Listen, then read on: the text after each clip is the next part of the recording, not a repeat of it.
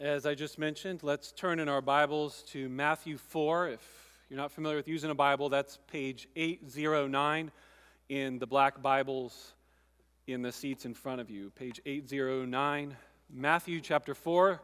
Chapters are those larger numbers on the Bible text. And then we're going to look at verses 1 through 11. Those are the smaller little numbers. Those weren't originally in the Bible, but they're there to help us easily find our place. In this passage that I'm about to read to you, we're going to come across a new character in our series through Matthew. At least the first time we're going to see him in his face-to-face. That's the devil. And I'm kind of curious for how many people, either here or just in general in the world, think that the devil just, doesn't exist, or that this is part of why the Bible's just supposed to be taken figuratively. It's more of like a fairy tale. And so this is one of those things that maybe either Christians get embarrassed about, or skeptics come and look at Christians and scoff at and say, oh yeah, there's no such thing as a devil. And I think there's not only that question in my mind, but there's also the question of what do you picture in your mind when you think of the devil or Satan? And the reason I ask is because when you go through Christian history, there's a variety of artwork throughout Christian history about what the devil looks like. And so it seems like even in the last 2,000 years, the way Christians and people have depicted the devil is very different. And so what you have in your mind may be different from the person sitting next to you. And here's the one thing I want to make sure all of you leave here today is not necessarily grasping in our minds and our visions who the devil is and what he looks like, but actually is to take the lesson from C.S. Lewis. And C.S. Lewis, in his book called The Screwtape Letters, says there's two errors that we make in the world. We either neglect the devil and the work of spiritual demonic forces altogether and think that naively nothing else is going on behind the evil in this world. Or we make the opposite error and we make too much of it. And I'm hoping that through this text, as we look at Jesus, we will be able to proceed forward in our lives and not neglect the devil and his temptations and his tactics. Know how to face him, but not make so much of it where it's like, oh, the devil, it's all his fault, the devil made me do it, etc., etc.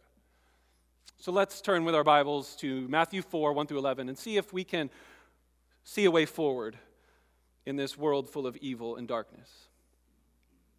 Then Jesus was led up by the Spirit into the wilderness to be tempted by the devil. And after fasting 40 days and 40 nights, he was hungry.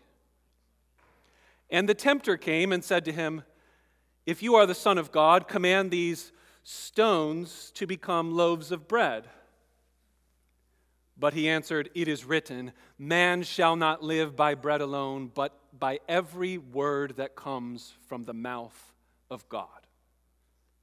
Then the devil took him to the holy city and set him on the pinnacle of the temple and said to him, "If you are the Son of God, throw yourself down, for it is written, he will command his angels concerning you, and on their hands they will bear you up, lest you strike your foot against a stone." Jesus said to him, "Again, it is written, you shall not put the Lord your God to the test." Again, the devil took him to a very high mountain and showed him all the kingdoms of the world and their glory. And he said to him, "All these I will give you if you will fall down and worship me." Then Jesus said to him, "Begone, Satan, for it is written, you shall worship the Lord your God, and him only shall you serve." Then the devil left him, and behold, angels came and were ministering to him. Well, I think in order to understand this passage and how to apply it to our lives, we need to look backwards, because this passage points us backwards. I think we need to look forwards, and then finally upwards. That's going to be the outline of today's message. We need to look backwards with what this passage is pointing us back to. As we understand what it's pointing us back to, that will help us move and look forward to what this passage is pointing us forward to, and then ultimately upwards. First, backwards. This passage takes us back to the previous story. in Matthew chapter 3. If you look in Matthew chapter 3, we studied this last week, but for those of you that weren't with us, I want to just read these last few verses. See if you can start to see the connections between this story that I just read and the previous one. Starting in verse 16, and when Jesus was baptized, immediately he went up from the water, and behold, the heavens were opened to him, and he saw the Spirit of God descending like a dove and coming to rest on him. And behold, a voice from heaven said, "This is my beloved Son, with whom I am well pleased." And then right in chapter 4, verse 1, then, so I don't think there would have been a chapter break. I think you would have just kept reading when you originally got Matthew's work here on Jesus. And you would have seen the connection between these two stories. There was the Spirit of God in the baptism. Then a spiritual battle in the wilderness. There was a voice from heaven, chapter 3. Then a voice from hell. A voice from heaven speaks only once, but the voice from hell speaks again and again and again. In chapter 3, there is great comfort in these words, isn't it? The Spirit is coming on him. What that must have done to warm his heart when he heard heaven open up and the voice from heaven say, "This is my beloved Son with whom I'm well pleased." But then there is conflict. Jesus is at a point of great strength in chapter 3, and then in chapter 4, he is at a point of terrible weakness. Consider the contrasts. In chapter 3, he is surrounded and immersed with water. In chapter 4, he is in the wilderness like a desert, fasting for 40 days and 40 nights. So then what is this relationship between these two stories? Does that have just a cute little connection? Oh, that was cute, Phil. No. Does there something that you can say? No, there's a profound truth for us in this. Think about the links between spirit and spirit. Look at chapter 4, verse 1. Then Jesus was led up by the very Spirit. That's linking these two stories. Also, notice the link between the way that the tempter in verse 3 says, "If you are the Son of God." What was the very last words we see in chapter 3, verse 17? "This is my beloved Son." The beloved Son of God is then being questioned, being asked, so if you're truly the Son of God, well then you should surely do this, right? And then you drop down your eyes and you see that he does it again. Look at verse 6 of chapter 4.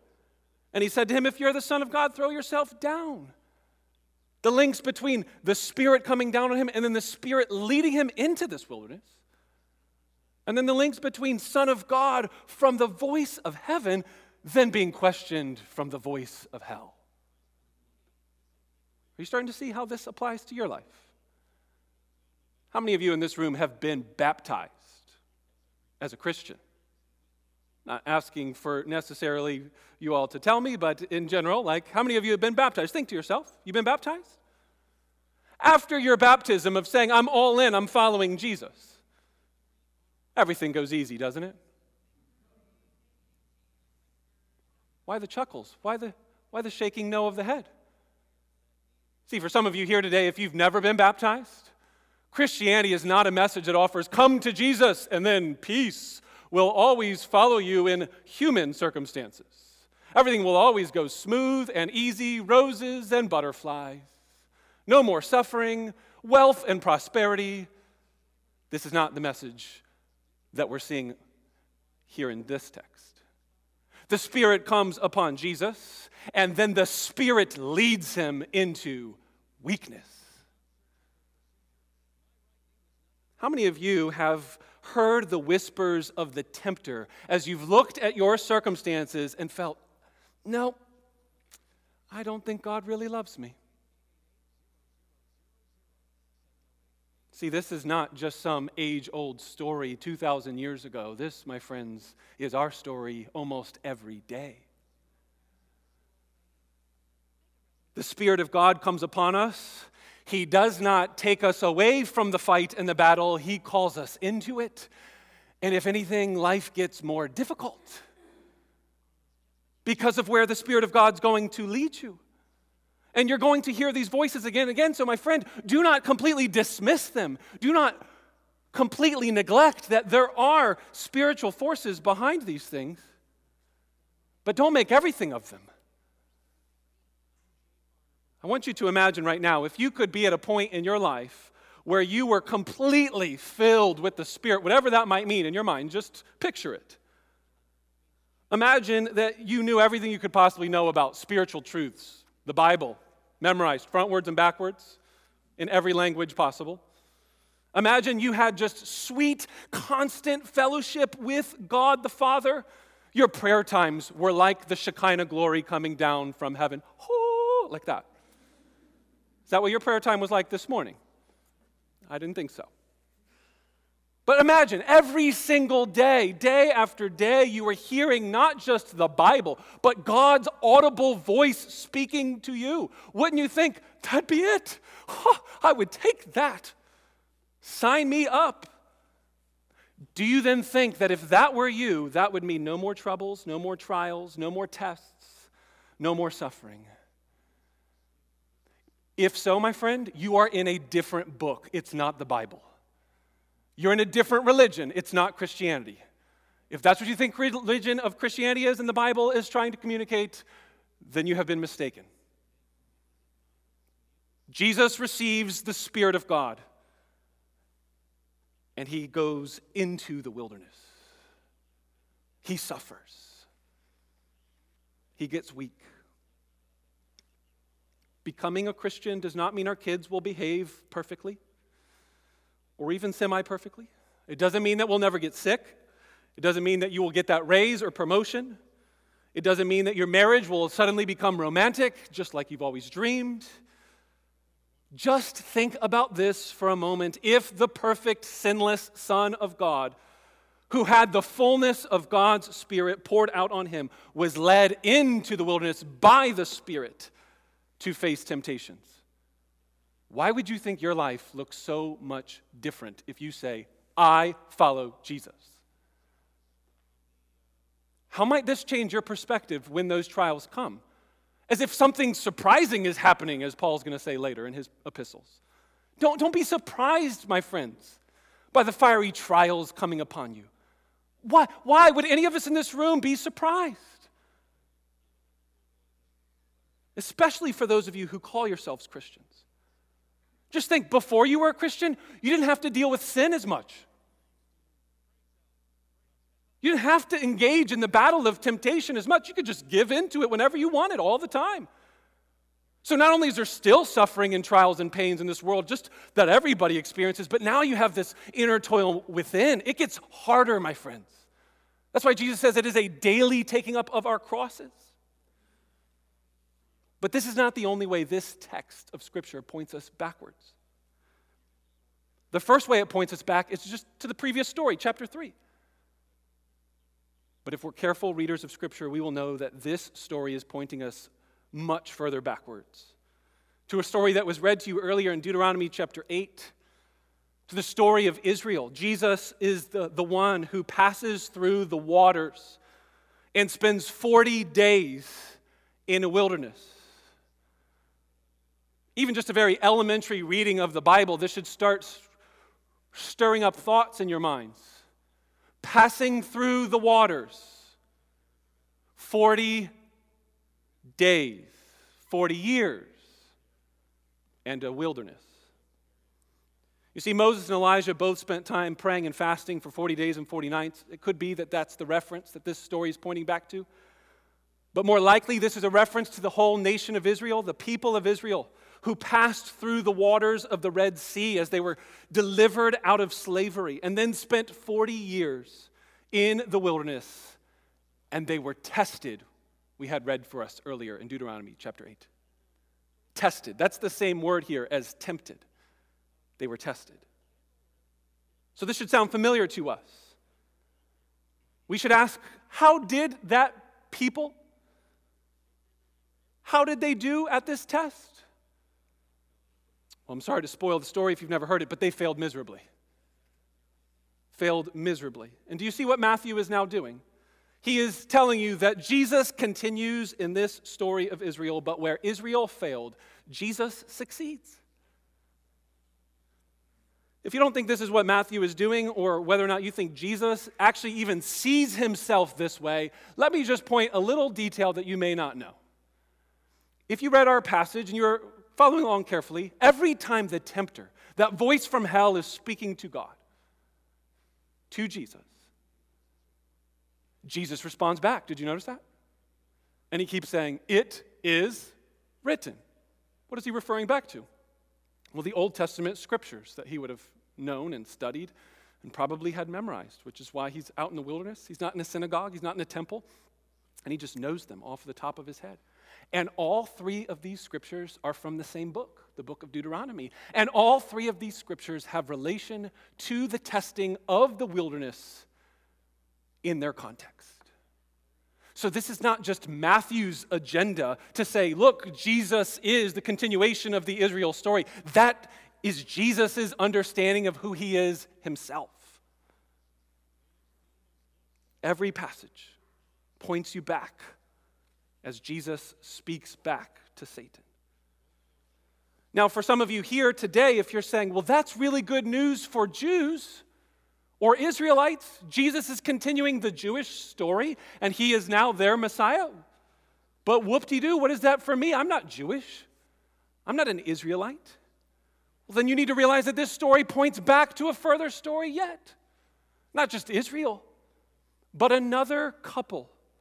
Another story of people being tempted by the voice of a serpent in a garden and being questioned. Did God really say? Are you sure that God really loves you? Are you God's son and daughter? Do you see, this story points us back not just to chapter 3 or the wilderness wanderings in Israel, but it points us back to the story of Adam and Eve, the first story in the Bible. And what's interesting about that story is that their circumstances cannot be pointed to say, well, God, of course we were going to fail. Look at this horrible situation we've been put in. Paradise. Beautiful weather. Wonderful food every day, whatever we could choose from. Every tree was available except one. 2 people, naked, frolicking around, enjoying the blissful, sin-free delights of marriage. Like, what could they point to say, but God, this happened, and so this was my excuse. Compare this story in Genesis 3 with the story of Jesus. Think how much harder it would have been. Turn those stones to bread. What did verse 3 say? He was hungry. Well, that's an understatement, if I've ever read one. I fasted for 1 full week one time. You know what I was like on 8th day? I was a little more than hungry, you know? Imagine 40 days. I couldn't even think of it. And some of you that are here, you might be skeptics. You can live without food for 40 days. People have done it. After 40 days, it doesn't seem to go as well. But you see, in the same way that Adam and Eve failed, the same way that Israel failed, Jesus, the Jewish Messiah, and so much more, the head of all creation, the start of a new creation, the representative of all humanity, Jesus. So you might say, I'm not a Jew. Jesus being the Jewish Messiah doesn't sound good to me. Well, are you a human? Because that's what this story is trying to tell you. Jesus is not just the Jewish Messiah. He is the representative of a new humanity. The only human who has ever passed the test. The only human who has succeeded where everyone else failed. That's Jesus.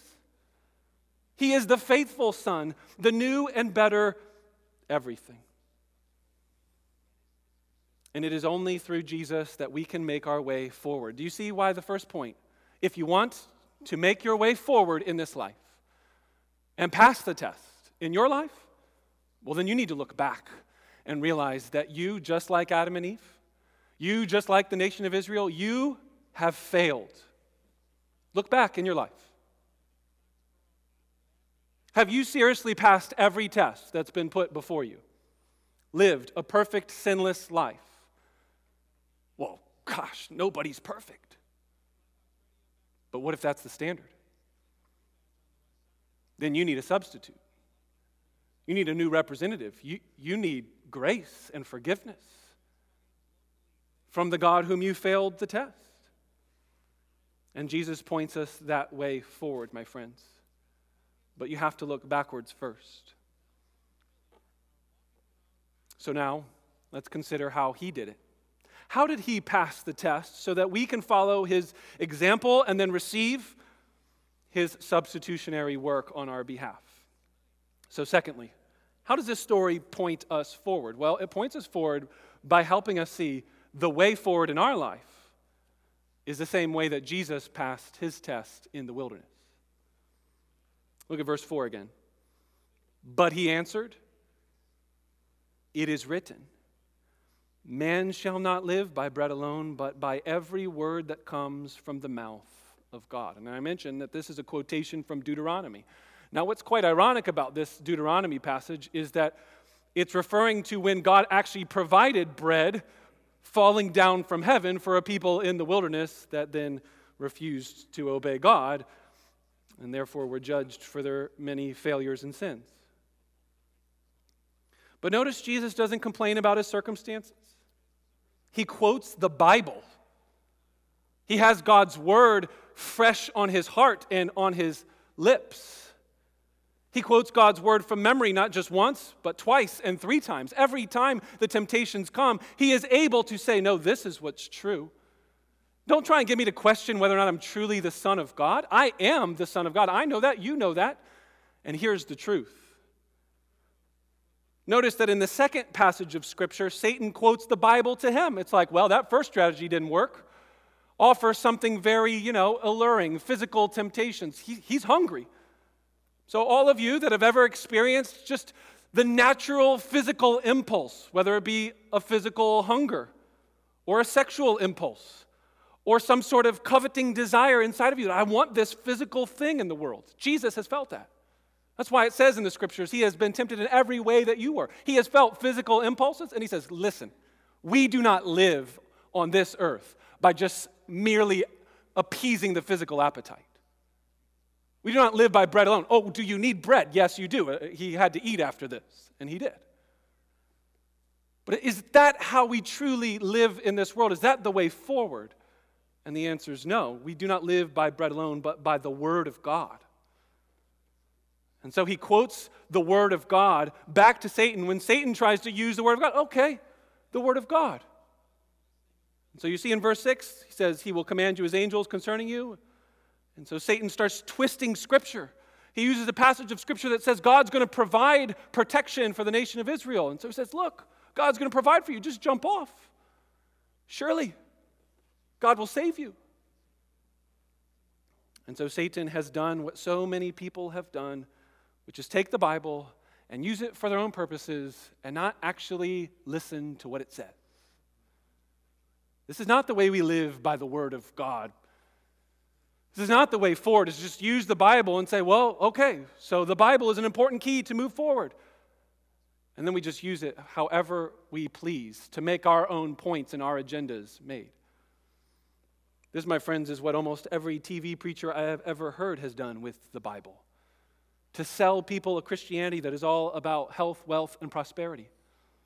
To say that the way forward is not a way to the cross. A way forward is a way to happiness now. Your best life now, that is. You see, the way forward in the life of a Christian is to know and be able to speak God's word accurately and faithfully, the way God originally meant it to be used. We must know God's word then. We must meditate on it day and night. Embassy Church, do you want to move forward into 2018 as a church that is marked by faithfulness, that can go through the temptations and through the wilderness and through the trials? Do we want to be that kind of church? I would hope so. Well, then we must realize how committed we need to be to reading, listening to, meeting with other Christians, to study the Bible and to speak God's word into each other's lives in a faithful way.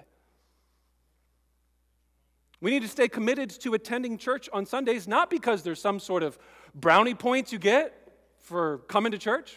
Well, pat yourself on the back. You made it to church today. Your points are racking up for getting to heaven. That is awful, awful teaching. Get that idea out of your head. If there's any sort of encouragement for you to be at church on a regular basis, it's so that you can hear the Word of God. It's so you can be encouraged and built up from the Bible. That's it. It's not because there's rules. You got to follow these rules. If you follow these rules, then get yourself your ticket to heaven. Now, we stay committed to the church on a regular basis because churches like this, at least, other churches like ours that are committed to God's Word. If you open your bulletin, many of you will see that on the left-hand side of the order of service, you'll say, we read the Word, we pray the Word, we sing the Word. You know what that means? It means that everything we're doing is trying to preach to you, teach to you, say to you truths from God's Word. Even the songs we were singing just now. Did you hear them? In how firm a foundation. When through fiery trials thy pathways shall lie, my grace all sufficient shall be thy supply. Maybe that song gets stuck in your head and you can all week meditate on the truth from God's Word that His grace is sufficient when fiery trials come. When this week the Spirit of God leads you into the wilderness. Or probably my favorite song we sang this morning. When Satan tempts me to despair and tells me of the guilt within. Is there guilt in there? Did you look back today? Is there reasons for you to feel guilty? Might the tempter start whispering, yeah, you've got reasons to be guilty when you look backwards. So what do? What's the way forward when you realize I am guilty? And I feel it every day. So many people I talk to are this way. They're still dealing with the guilt from their failures. The way forward, my friends, is in the very song we just sang. When Satan tempts me to despair and tells me of the guilt within, upward I look and see him there who made an end to all my sin. Because the sinless Savior died, my sinful soul is counted free, for God the just is satisfied. He looks on him and he pardons me. If you're not good at memorizing the Bible, then memorize that. It rhymes. It's put to music. You can look it up on YouTube. You can download it onto your iPod. Just that one line, my friend, would be a very useful thing to get stuck in your mind and heart this week. Upward I look and see him there. This is what we do as Christians throughout the week, not just on Sundays. We do not want to be the sort of church that is only about, well, I did my duty on Sunday, I checked that box off, but a church that is filled as a community around God's Word every single day. Not just meditating on it as an individualistic, pietistic view, like this is all about me and Jesus kind of Christianity.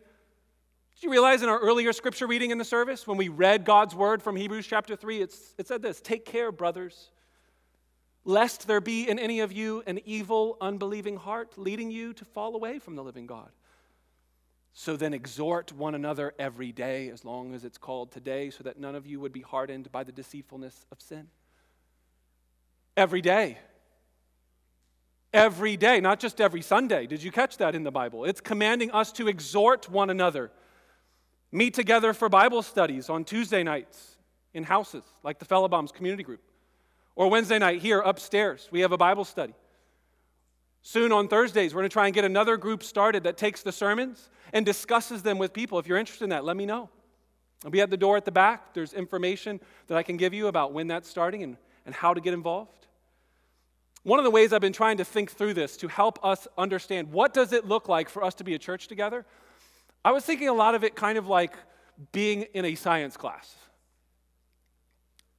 I have no reason to love science class. I didn't think I did very well in science, particularly. That's not my expertise. But here's my thought.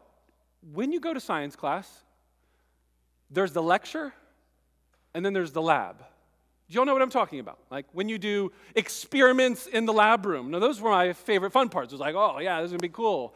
We're going to like dissect stuff or, blow something up. Who knows?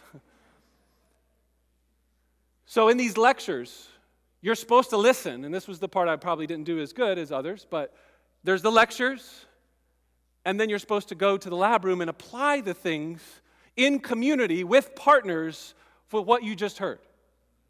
I think this is a helpful model for you to think about church here at Embassy. For those of you who are members of this church, and for those of you that might be interested in what a healthy church should look like. So consider this your Sunday morning lecture. Now that's a bad word in some respects because I don't want you to think this is only teaching. There's a sense to which this portion of the service is still a continuation of worship. When you hear God's word, it should delight the soul, but I hope you get the idea. There's a teaching, there's a worshipful sermon given to fill up the mind and the heart so that all week long we as lab partners can meet together and apply these things to our lives. This is what I want to see in 2018. An increased vigor of recovenanting ourselves in our fourth year as we're about to come to it to say, this is what we should do. Francis Chan's a pastor in the California area. He's pastored a couple different churches. He gives a very helpful, memorable illustration of this. He says, imagine as a parent. And so I was thinking, yeah, this could work. I've seen this happen before. Not exactly like he's saying, but imagine you tell your kids to go clean their room. I've had to do that a few times, right? And so I tell my kids, go clean your room. And the kids go, and my wife and I decide, hey, they're busy, they're cleaning the room, let's just reconnect, let's talk, we're chatting. And then they're off in the room, they're cleaning this up, a good hour or so has gone by. They're kind of quiet. Normally it's kind of crazy when they do that kind of stuff, but it's quiet. So I go check in on them, I wonder how they're doing in the room cleaning. And I go in there and the room is not clean. And one of the children speaks up and says, Dad, I do want to let you know, for the last hour, we have been dissecting your command for us. Eliana here decided to translate it into Latin, and we found out the root words of go clean your room actually meant this. And so we had a discussion about whether or not we were supposed to clean our room, or do we even have a room? Because really this is your house, And so we didn't know if we should actually clean our room because, this is all actually God's stuff. And so we had this really deep theological discussion, and you see where this is going, right? Is mom and dad pleased? Do I say, well, good job, children. Well, let's translate that into Greek now. No. Sometimes it is very important for us to make sure that the commands are understood. And I am not trying to say that every command in the Bible is as simple as go clean your room, but there are a lot that are. How many times do we just meet together as lab partners and just talk about the lecture and not actually get to work at applying God's word to our lives? So as we gather throughout the week, my friends, let's not be the kind of church that is only about keeping it up here in our heads, but is willing to kind of go in and have the harder conversations at times, be open and confess to one another. You see, this story points us forward about the importance of speaking God's word in the community of our church. This is the kind of church we want to be. And so I want to encourage all of you to be a church that is committed to speaking the word of God through our preaching, through our praying to God and to one another, through our confession of sin, as we mentioned a couple weeks ago, through our celebrating the goodness of God in our lives, and through our counseling to one another in the deep, dark days of the trials. There's a second way I think this passage points us forward, not just in how the Word of God should be central in our life. The second way is that it points us forward to a life of service.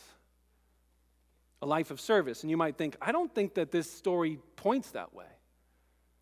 And it's because this story isn't to be isolated. It is to be taken within the greater story of Matthew. You ever read a book and realized that there was something introduced at the beginning part, and then later it picked up on that theme? You said, oh. See, this story in Matthew 4 points forward to two stories in Matthew later. So turn with me. Matthew 16, just a few pages, to two stories. This is on 8:22, Matthew chapter 16, verses 21 and 23. Now, before we read this story, let me just remind you real quick, there's this phrase in Matthew chapter 4 that you should have freshly ringing in your ears. Jesus said to him, "Begone, Satan, for it is written, you shall worship the Lord your God, and him only shall you serve." Now listen to this story. From this, verse 21 of chapter 16 on page 822. From that time, Jesus began to show his disciples that he must go to Jerusalem and suffer many things from the elders and chief priests and scribes and be killed, but then on the third day, raised again. And Peter took him aside and began to rebuke him, saying, "Far be it from you, Lord. This shall never happen to you." But he turned and said to Peter, "Get behind me, Satan," or we could translate it, "Be gone, Satan. You are a hindrance to me, for you are not setting your mind on the things of God, but on the things of man." Should that sound familiar? The voice from hell did not stop speaking, and this time it came from Jesus' closest friend, Peter. Isn't that interesting? Do you realize what all three of these temptations are trying to do? They're trying to derail Jesus from his mission to serve the entire world by dying on a cross. He is planning to lay down his life for others, not play tricks to try and become the Messiah. Oh, let's go up to the top of the temple, and if you just throw yourself down and angels catch you, well, then everybody will follow you then, won't they? That's not the way to do it. That's what he's saying. No, that's not the way. There is a different way.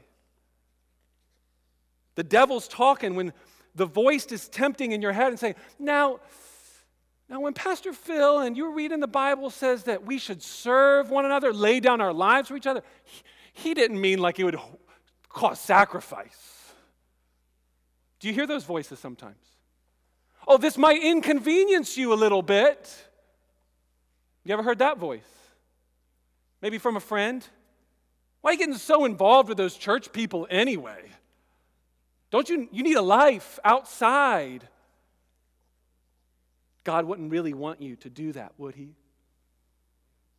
Could you imagine what would happen if Jesus listened to the voice of Peter? What if he listened to those mocking him as he hung on the cross? In Matthew chapter 27, you're going to hear the very same question. If you're truly the Son of God, he said he was the Son of God. If you're the Son of God, then you could pull yourself down off of that cross right now. Does that sound familiar as well to our story? Do you see how this story in Matthew 4 points us forward? Not just to Matthew 16, but ultimately to the very concluding end of Matthew's story. Jesus' death on a cross, because that is the way he's going to serve. That is the way he's going to become the Messiah who defeats sin and Satan. Matthew wants you to know that the wilderness temptation was not a one-time story for Jesus.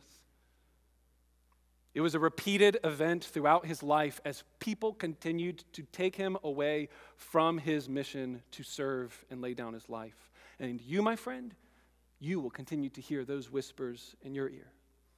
Surely, if you're one of God's children, you shouldn't have to sacrifice so much. No, you should enjoy. You're a prince or princess of the king. You should live like in a palace. Have you ever sensed God leading you to do something to serve someone and your friend or family member talked you out of it? You got to make sure you take care of yourself. Now, this message can be distorted. You can take my words and completely overwhelm somebody. The Bible talks about rest and balance in our lives. But the way forward, I believe, for all of us in this church is to not just speak God's word, but to serve in the strength that God's provide as we listen to one another, as we give of ourselves sacrificially, as we volunteer in the community and in this church, as we invest in others' lives, and as we go and make disciples of all nations. Why? Why would we do this? Why would people who are here today, many of them Christians, many of them who have been baptized, why would you willingly choose a road that you know is going to be more difficult? Or were you sold a different gospel when you came to faith in Jesus? Is this church full of people that are just dipping their foot into the baptismal waters, or are we all in? Because if you're all in, you should know that that means suffering, that means serving, that means sacrifice, that means pleasures temporarily here, eternal pleasures forevermore. In just a moment, as this service concludes, we're going to take two people to the baptismal waters. Are any of you thinking, don't do it? Don't do it. Come on, no. You heard what he said. It's going to get worse. It's going to be difficult. Should they go all in? Why? That's our last point. We take this text and we look backwards. It points us forward, and ultimately it points us upwards. Upwards. Notice the progression of these temptations. There's a temptation of the quick, fleshly pleasures. He was hungry.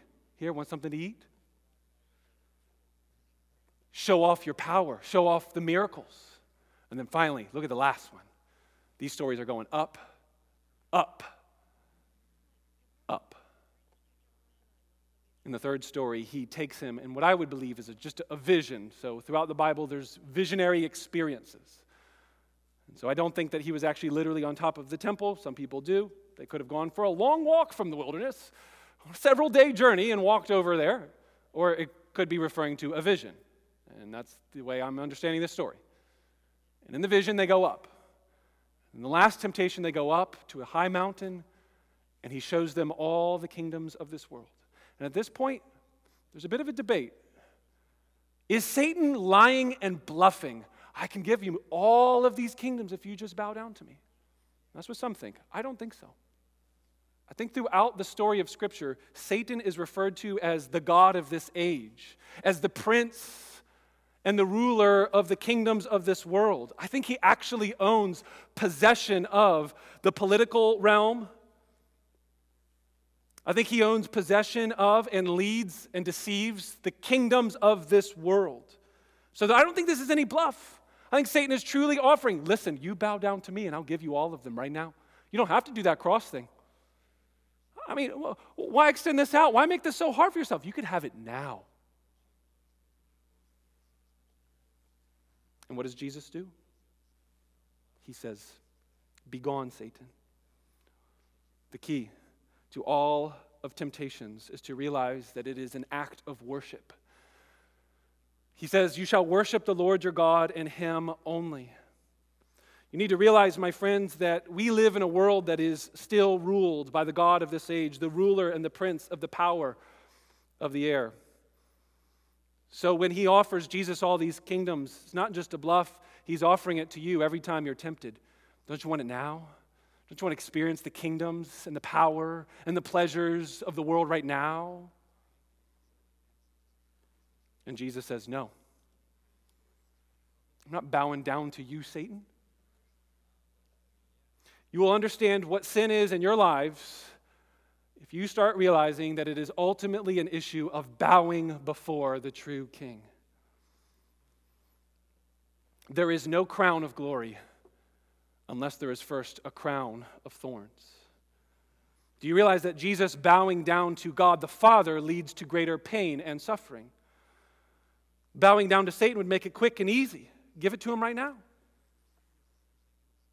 But he doesn't do it. Why? Why? Because he knows.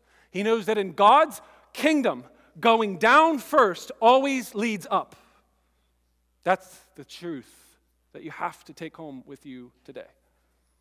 The way up means first going down.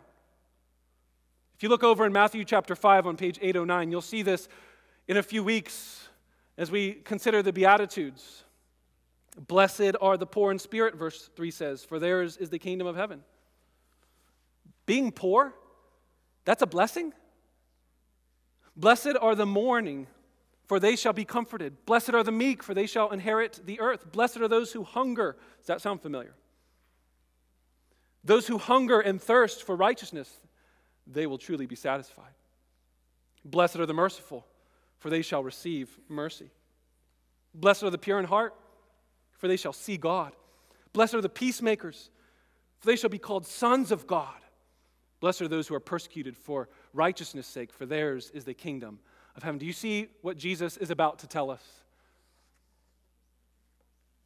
The way down, by submitting ourselves in service, always leads up. Blessing will come to the peacemakers. Blessing will come to the poor in spirit. Blessing will come to those who hunger and thirst for righteousness. This is why people get themselves into the baptismal waters. They go down because they know that the pastor, if he has any sense to him, will pull them back up.